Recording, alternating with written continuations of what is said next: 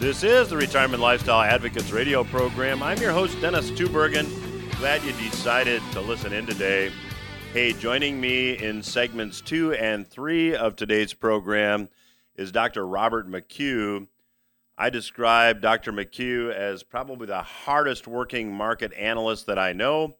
I'm going to get Bob's forecast for stocks, for the U.S. dollar, for U.S. Treasuries, and gold and silver.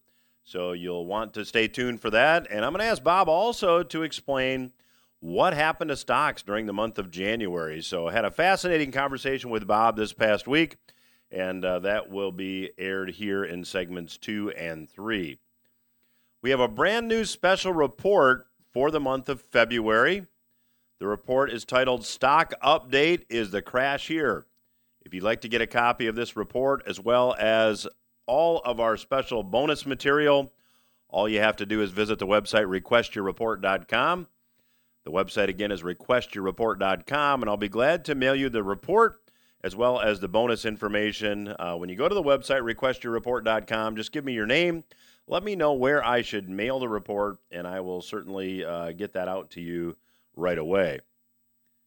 Now, if you've been a longtime listener to the Retirement Lifestyle Advocates radio program, you know that I believe that what we are seeing now in stocks, in real estate, in bonds, in many, many asset classes is a bubble. Now, I want to talk to you in this segment about the anatomy of a bubble.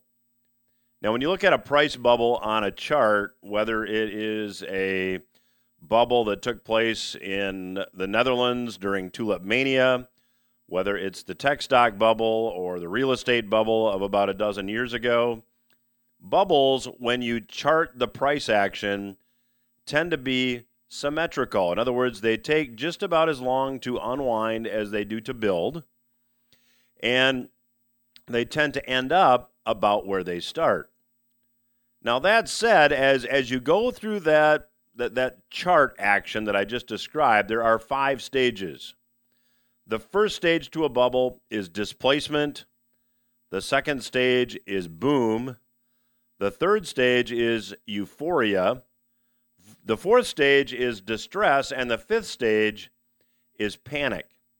And in this segment, I want to walk you through those 5 stages of a bubble: displacement, boom, euphoria, distress, and panic. And I'll start with displacement. Now, I get this information from an article that was based on a couple books, just to give credit where credit is due. Charles Kindleberger wrote a book called Panics, Manias, and Crashes, in which he analyzed bubbles. And another gentleman by the name of Hyman Minsky wrote a book called Stabilizing an Unstable Economy.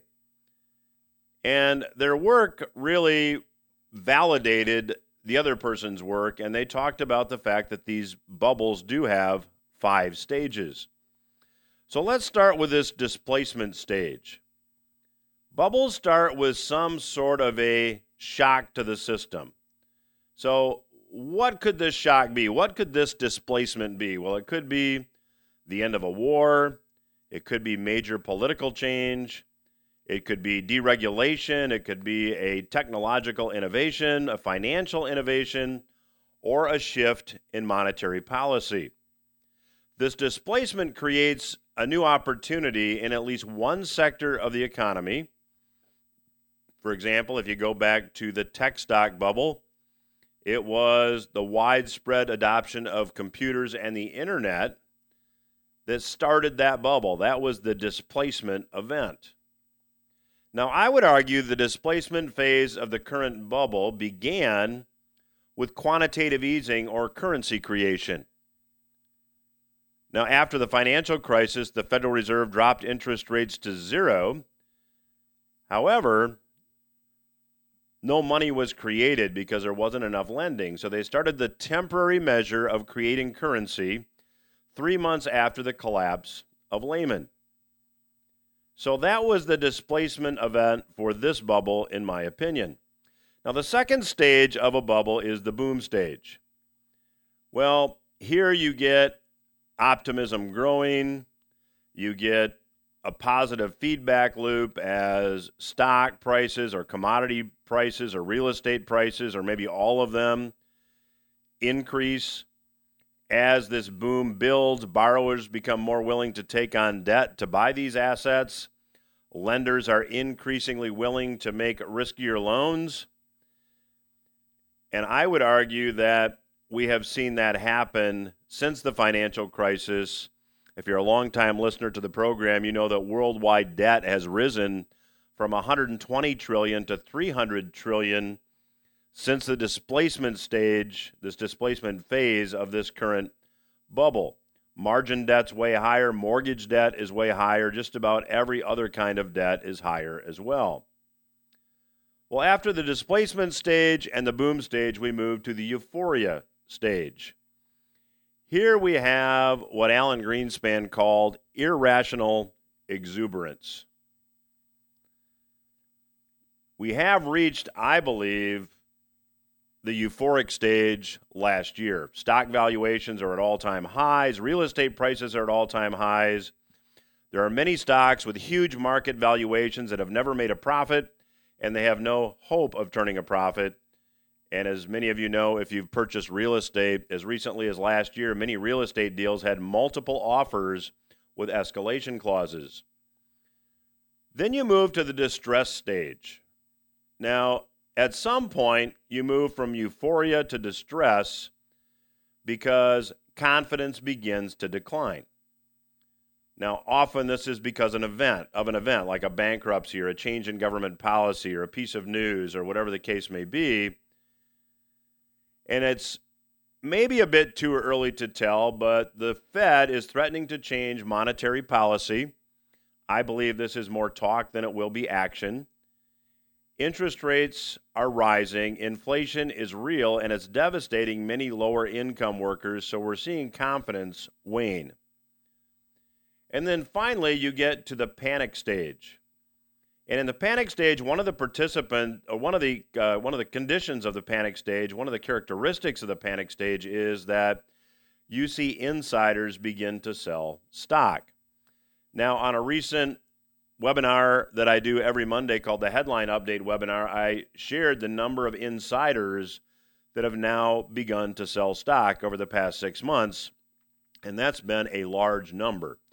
So I believe that we are in a bubble, that we are now moving from the euphoric stage to the distress stage, and I believe that we may be moving into the panic stage next. That will be bad news for stocks. That will be bad news for real estate, in my opinion. Now, in this month's free report, this free special report titled Stock Update, Is the Crash Here? I talk about all the things that make me believe this stock market is in a bubble, and I'd love to send you a copy of the report absolutely free. All you need to do to get your report as well as the bonus information is visit the website requestyourreport.com. Requestyourreport.com is the website. Let me know where to mail the report, and I'll be very glad to get it out to you. I'll be back after these words with Dr. Robert McHugh.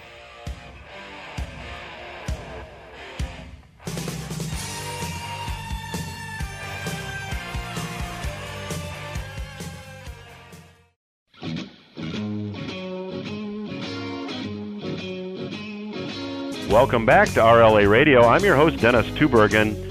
Joining me once again on today's program is returning guest Dr. Bob McHugh. Dr. McHugh has the website technicalindicatorindex.com. He is perhaps the hardest working market analyst I know, producing a daily newsletter that I can only describe as voluminous, lots of information in it. He also has a platinum trading service that we will talk about a bit as well. And Bob, welcome back to the program. Oh, thanks, Dennis. Really great to be here again. So, Bob, here we are. About a week and a half ago, the Fed met. They talked about the need to increase interest rates. They talked about the fact that they need to now tighten. And they said they would do so at the appropriate time. And from what I read and what I saw, there were no specific time frames mentioned. It's just that they're going to do it when they think it's right, and they're going to be humble and nimble about it. So what do you read into all this? Well, I think they got spooked in December when they saw the year-over-year fastest rate of growth in inflation year-over-year in 40 years in December. And I think they got spooked by that. They had a nice gig going where they would print money at will and buy U.S. Treasury debt at will, buy mortgage debt at will, which was artificially lowering interest rates. And they were getting away with it for a while, but the inflation caught up to them. I mean, the balance sheet grew from $2 trillion back after the Great Recession of 2007, 8, and 9 to 8.8 trillion, and it grew like $4 trillion in the last year and a half. So they're not supposed to have a balance sheet like that. That's kind of it's not kosher.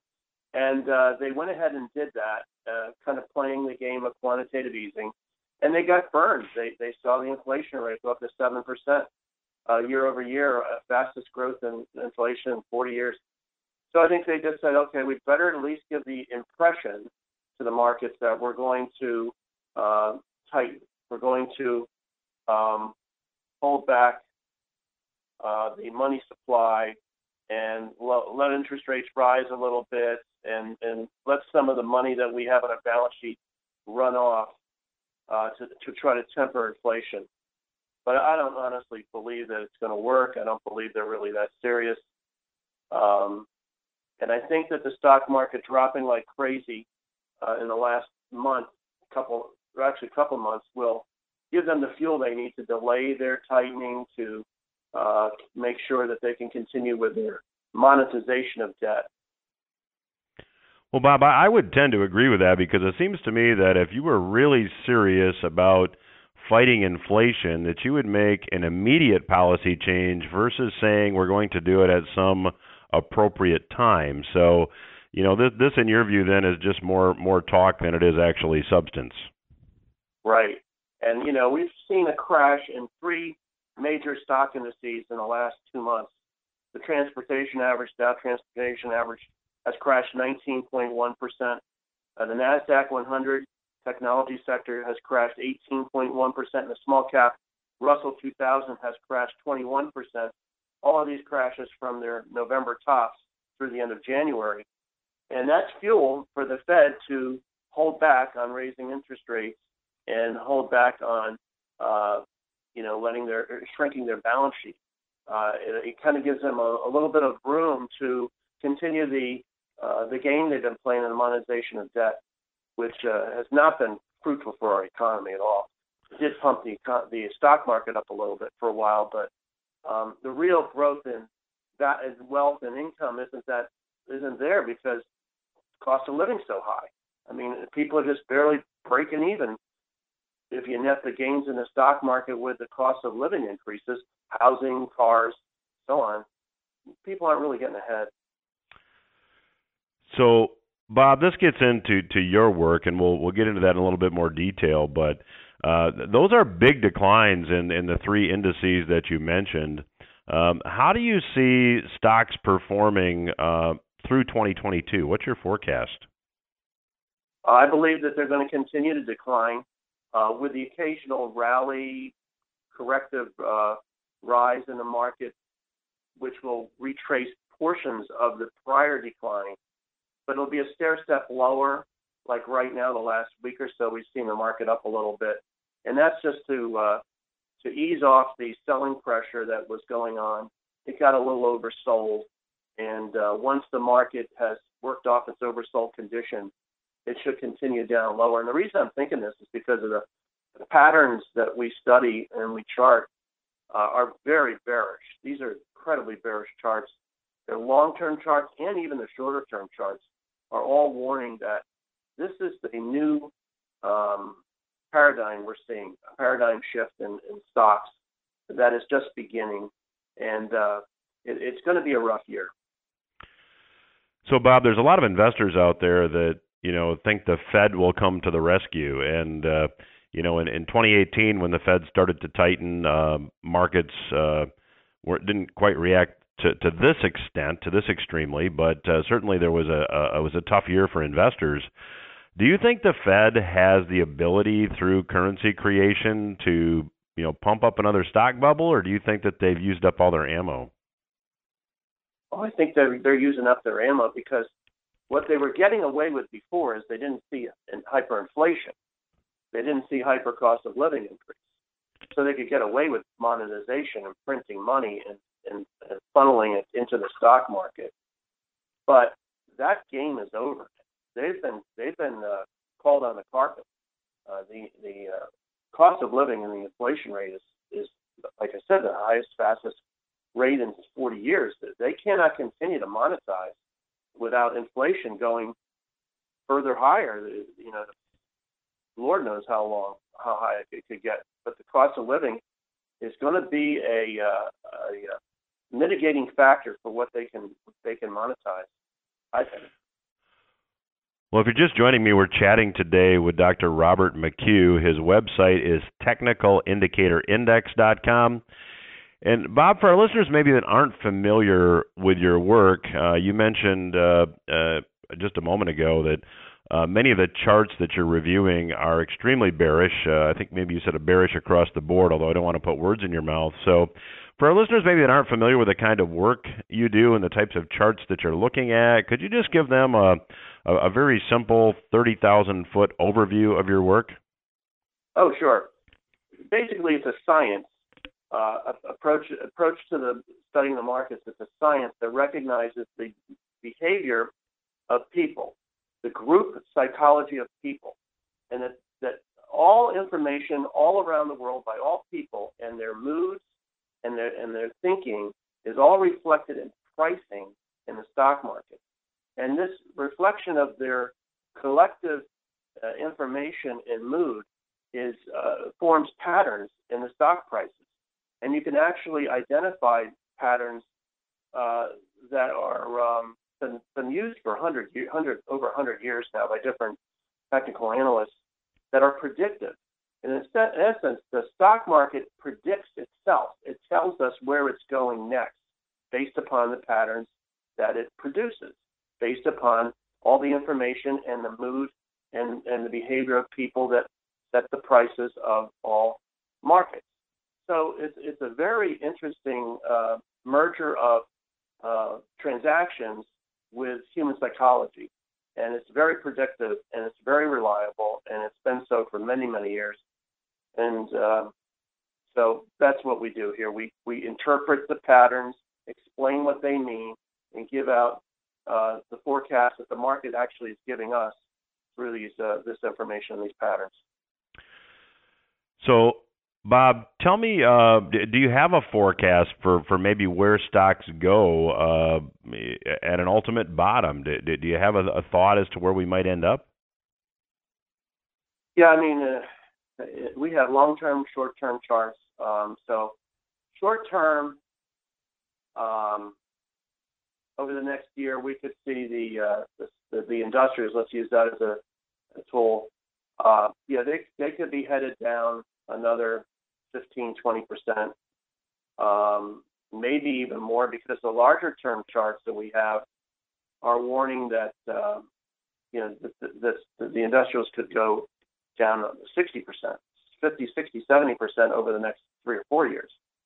But this year, for the time we see now, we're looking at probably another 20 to 30% decline in the stock market from where it sits today throughout the rest of the year.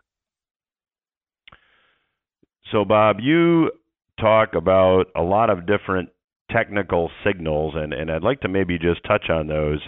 On your website, technicalindicatorindex.com, you note that the stock market has 3 official Hindenburg omens on the clock simultaneously, and you note that that's a dangerous warning for the stock market. So can you explain what is a Hindenburg omen and why is it so dangerous?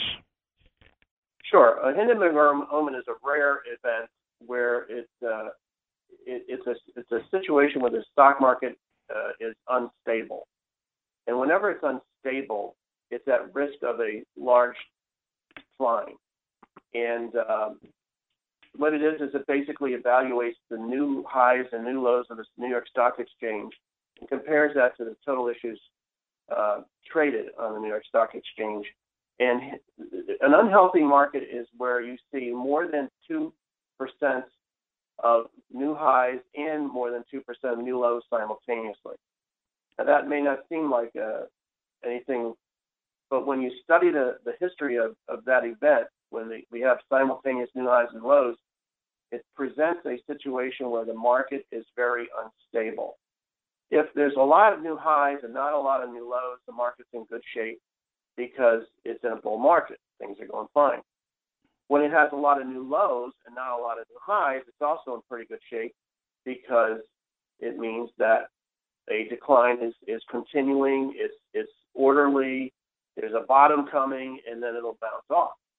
But when you have new highs and new lows approximately the same, over 2% of issues traded, that unstable condition is something that's been presented itself many, many times over the last 50 years, just before stock market crashes.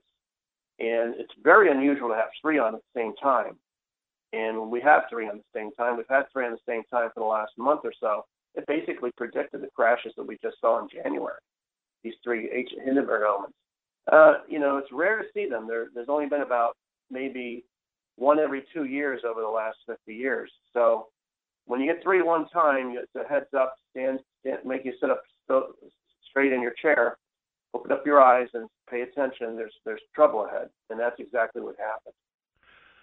Well, Bob, in the time we have left at the outset of this segment, I mentioned that you have a platinum service as well as a silver service to help people get some information on how to trade. Can you explain a little bit about that work?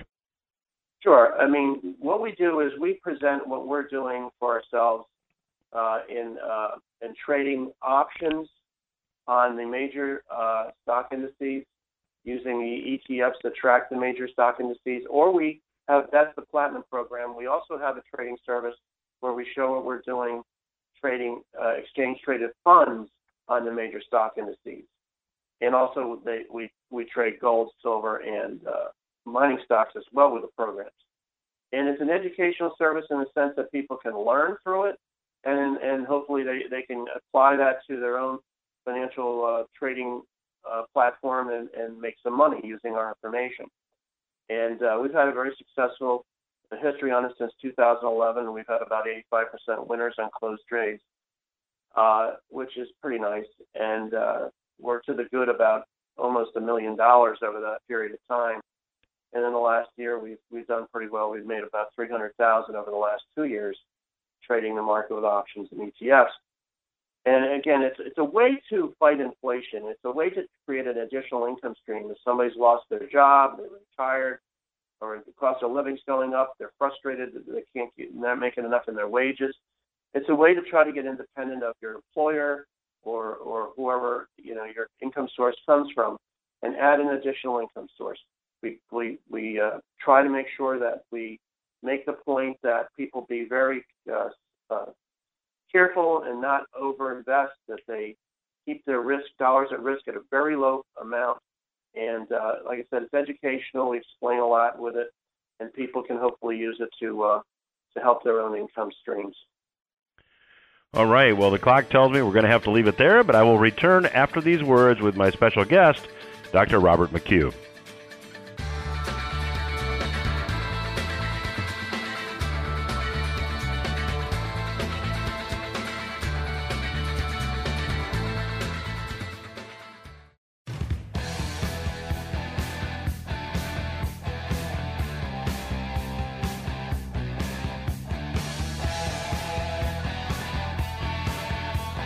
Welcome back to RLA Radio. I'm your host, Dennis Tubergen. I'm chatting today with Dr. Robert McHugh. If you're just joining us, I would encourage you to check out Dr. McHugh's work at the website technicalindicatorindex.com. That's technicalindicatorindex.com. And Bob, let's just jump in again and talk about stocks and maybe kind of pick up where we left off. You had mentioned using the Dow Jones Industrials as an example, that you thought we could see a 20 to 30% further decline this year, with a larger decline over the long term. What do you see for, U.S. Treasuries, which are typically a safe haven when stocks decline? Well, I feel that the long-term Treasury rate will be low, and Treasury bonds, the pricing will rise. Because as we get deeper into a cataclysmic stock market decline and economic recession / possibly depression that's just starting now, Treasuries are going to be a safe haven that's going to be drawing money because people will be pulling their money out of the stock markets. And our charts are showing long-term bullish trends for Treasuries, although right now, of course, we're in a short-term decline, which means a short-term rise in Treasury rates. I think that's going to reverse fairly soon, actually, as the stock market continues to drop, and we'll start seeing interest rates drop and bond prices and Treasury prices rise. So, Bob, given the state of U.S. government finances this past week, I think the official U.S. government debt just surpassed $30 trillion for the first time. There has to be a lot of people listening to your forecast for, U.S. Treasuries being bullish that might say, well, wait a minute, how can that be with a debt level that's so high it cannot ever possibly be paid? How do you square that up? Manipulation by the Federal Reserve. They buy the government's debt. We had just hit $30 trillion of Treasury debt the other day, they announced. And there's a hyperinflation that comes with that. And the only way for the federal debt to be reduced is to hyperinflate the economy.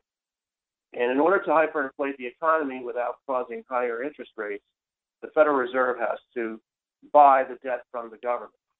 And so, while the balance sheet's at $8.8 trillion right now at the Fed, and they said they're going to start letting it run off, ultimately, as these events unfold, a falling stock market, hyperinflation, they're going to have to keep interest rates low because the federal debt has to be refinanced with interest rates that they have to pay, and they're not going to pay 18% interest on Treasury debt.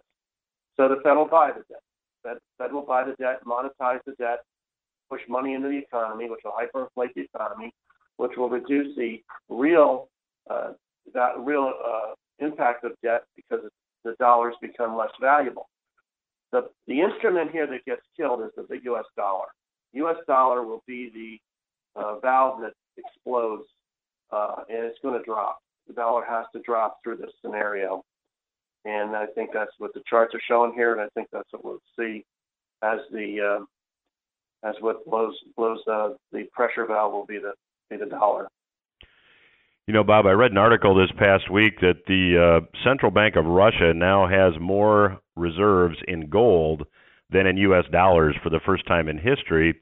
Do you see, as the dollar fades and becomes even less desirable than it is now, do you see gold and silver becoming currency again? Do you see that they're going to be used in commerce and trade, or how do you think that plays out? Well, I'm looking at the pattern here in gold, which is extremely bullish. We're tied up right now in a trading range for gold and silver too. Silver will follow gold, and so will the mining stocks. But we're in a trading range in gold, and what I call a cup and handle pattern that has been in place since 2012. The big pattern, it's a long-term pattern. The handle's been in place since 2020, and it's stuck in a trading range. But once gold can rise above the upper boundary of this handle, of this pattern, it's going to fly higher. And gold will respond to the hyperinflation that's coming with substantially higher prices, over $3,000, maybe up to $4,000 or $5,000 in gold. I see that over the coming years as the long-term drop in stocks occurs, as the long-term rise in Treasury prices rise, as the dollar declines, gold is going to fly high to deal with all this hyperinflation and the stock market plunge. And will it be currency? It's hard to say because it's just impractical to transact with, but it certainly is a good hedge for the inflation, and it also is important for when things start looking chaotic.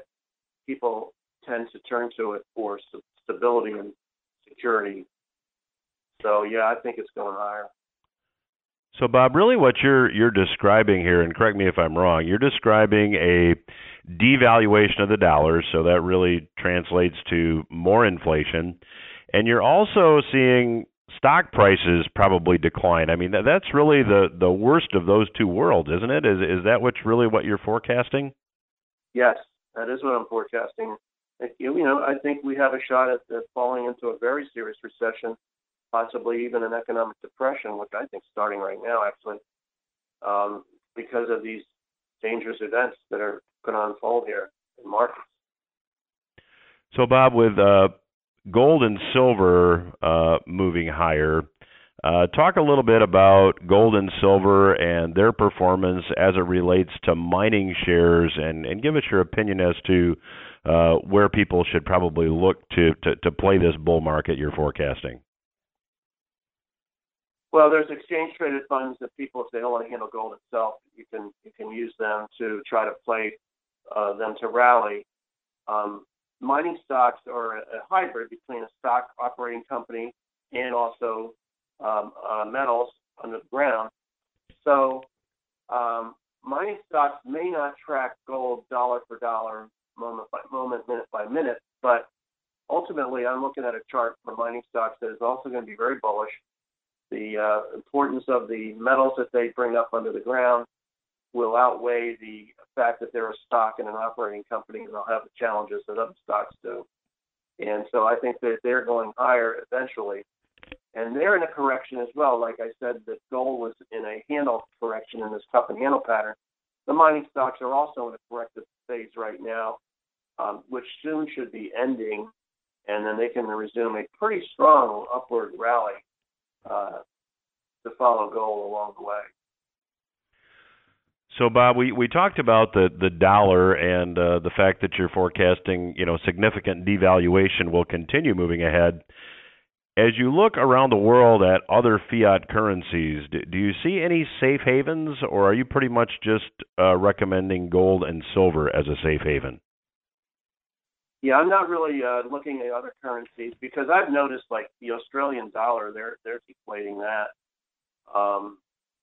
We track some of these dollars, other currencies in our international newsletter that we report once a week, and the euro is going to operate probably opposite of what the dollar is to some degree, but when they're faced with the same situation we are here, they're probably going to devalue that as well.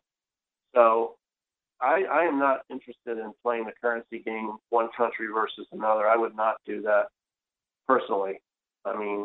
But I would rather look at something that's completely opposite of man-made, man-manipulated, government-manipulated paper, and look at something more like gold as a hedge, or, like I said, one of the reasons I did this trading program is that's a hedge. I'm trying to play the ups and downs and make money that way as a hedge to take advantage of. If the market goes down, you can make money if it goes down by playing the market to go down with the ETFs or appropriate ETFs or options. So I would not recommend one currency over another. Does that mean that they will work opposite of each other? Sure, they could. One nation may have a different backing of their currency than another does. Maybe one's backing theirs up with gold and others not. But I would not play that game too much myself. Well, Bob, this may go a little bit outside the work you do, and I didn't warn you that I was going to ask this question, but what's your take, what's your opinion on cryptos, Bitcoin, Ethereum, and others? They certainly had a rough go of it of late. Do you think these ultimately provide an alternative to world fiat currencies? I know I get a lot of people angry when I give my answer to that, because I think especially there's a group of people that like they like technology, and they believe in it. And I at this moment, at the evolution that it's in, I see it as a collectible. I see it as something like art or a car, an antique car. It's a collectible. And I don't understand it. And I don't think anybody does. Where did it come from? Who created it? Who's adding more? Who's not? Who's regulating it? What can you do with it? It's not really a means of exchange. I can't go to the store with it. So at this phase of its development, to me, it's a collectible. And at some point, does that evolve into a new currency of some type? Possibly. But at this point, I know that the SEC is not happy with it. There are certain federal agencies, government agencies, that are not happy with it. And so without the government support, I'm not sure what kind of a life it can create for itself at this stage of the game. So at this point, I just say it's a collectible. I stay away from it. Because in a collectible, how do you tell what's going up or what's going down and when? To me, that's how I look at it. So I stay away from it.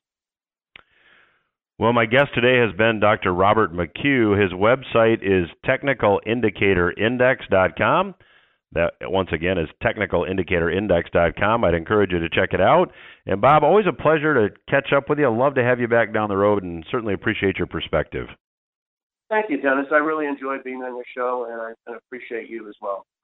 Well, thank you very much. We will return after these words.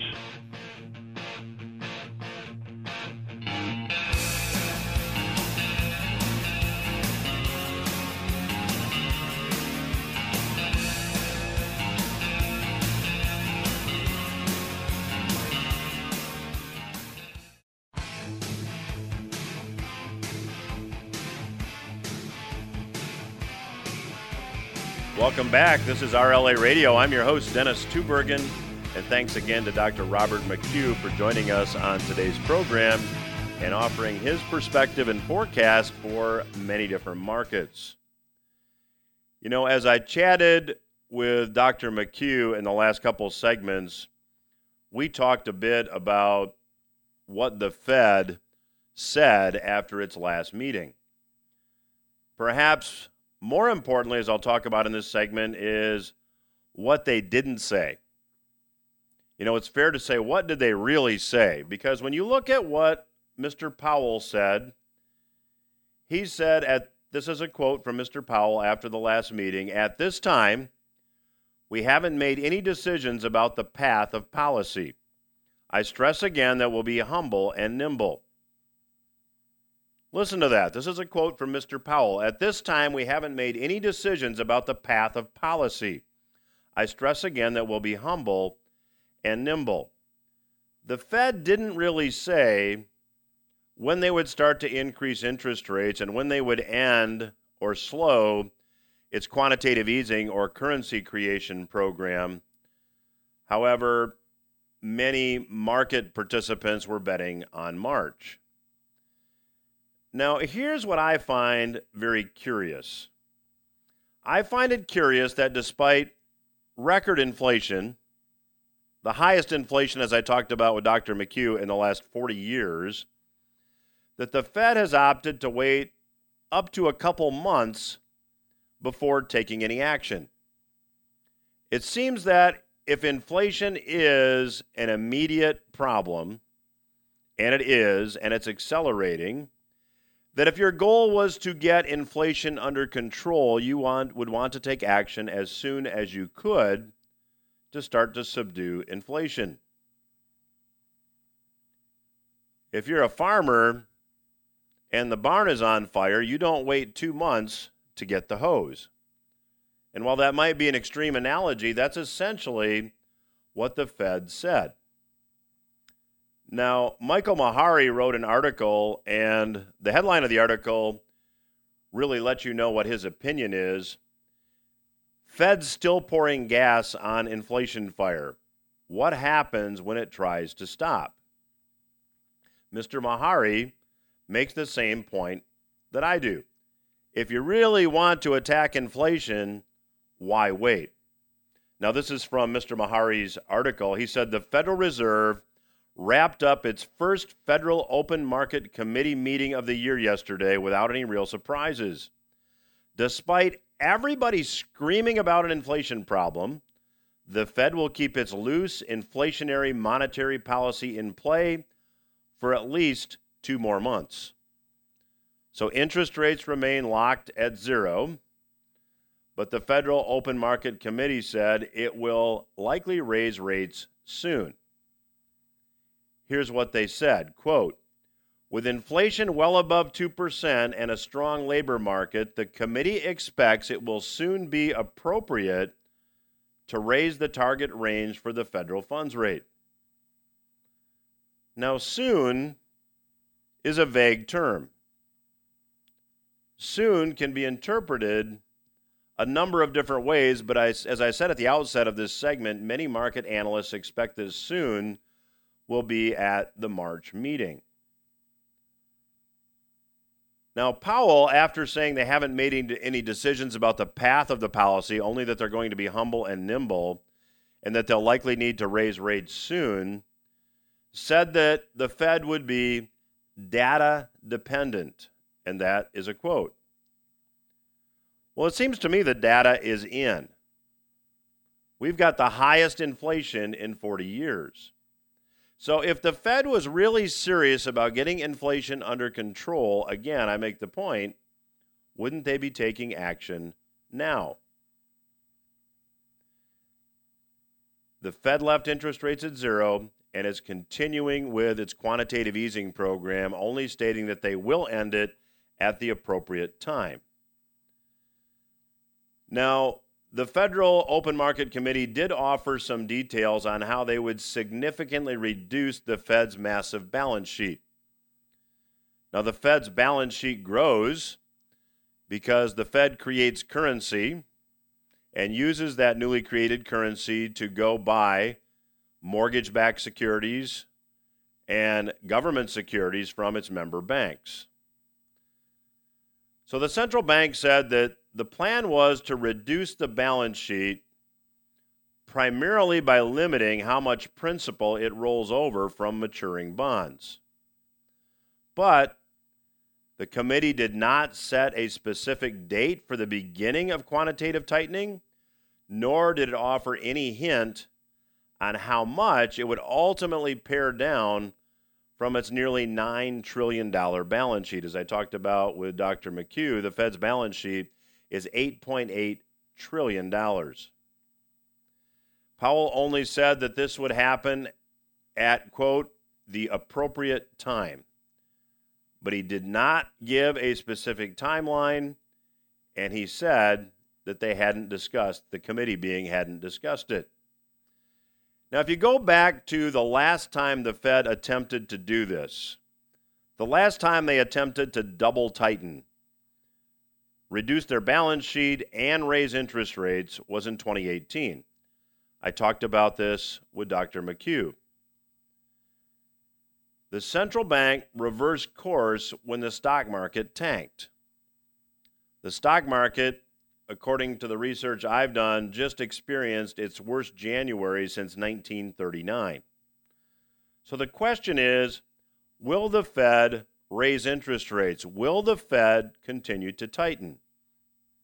I've said many times on the program that I don't believe they can, and I believe any tightening will be more form than it will be substance. By the end of 2019, to finish the story, the Fed had gone back to quantitative easing, and it seems unlikely that the Fed will be able to double tighten again without the stock market reacting the same way again. In fact, the stock market is already acting jittery, even though the Fed hasn't started this program. They're only talking about it. So the bottom line is this: I expect inflation will have to continue to accelerate because the Fed policy is going to remain unchanged for the near future. I believe that stocks are in a bubble, as I talked about during the first segment, and I believe that current conditions dictate that you probably can't plan for retirement the traditional way. So I'd like to invite you to get some resources. If you'd like to get our February special report titled Stock Update, Is the Crash Here? All you need to do is visit the website, requestyourreport.com, and I'll be glad to send that to you, along with some additional resources that will give you some strategies to consider in the current environment to plan to hopefully help you achieve your dream of a comfortable, stress-free retirement. So again, to get all the free resources, just go to requestyourreport.com. let us know where to mail the report and the box of stuff that you'll get. We'll be very glad to send it to you. Again, requestyourreport.com. That's all the time I have for this week. Hope you got something you can use, and I will be back again next week.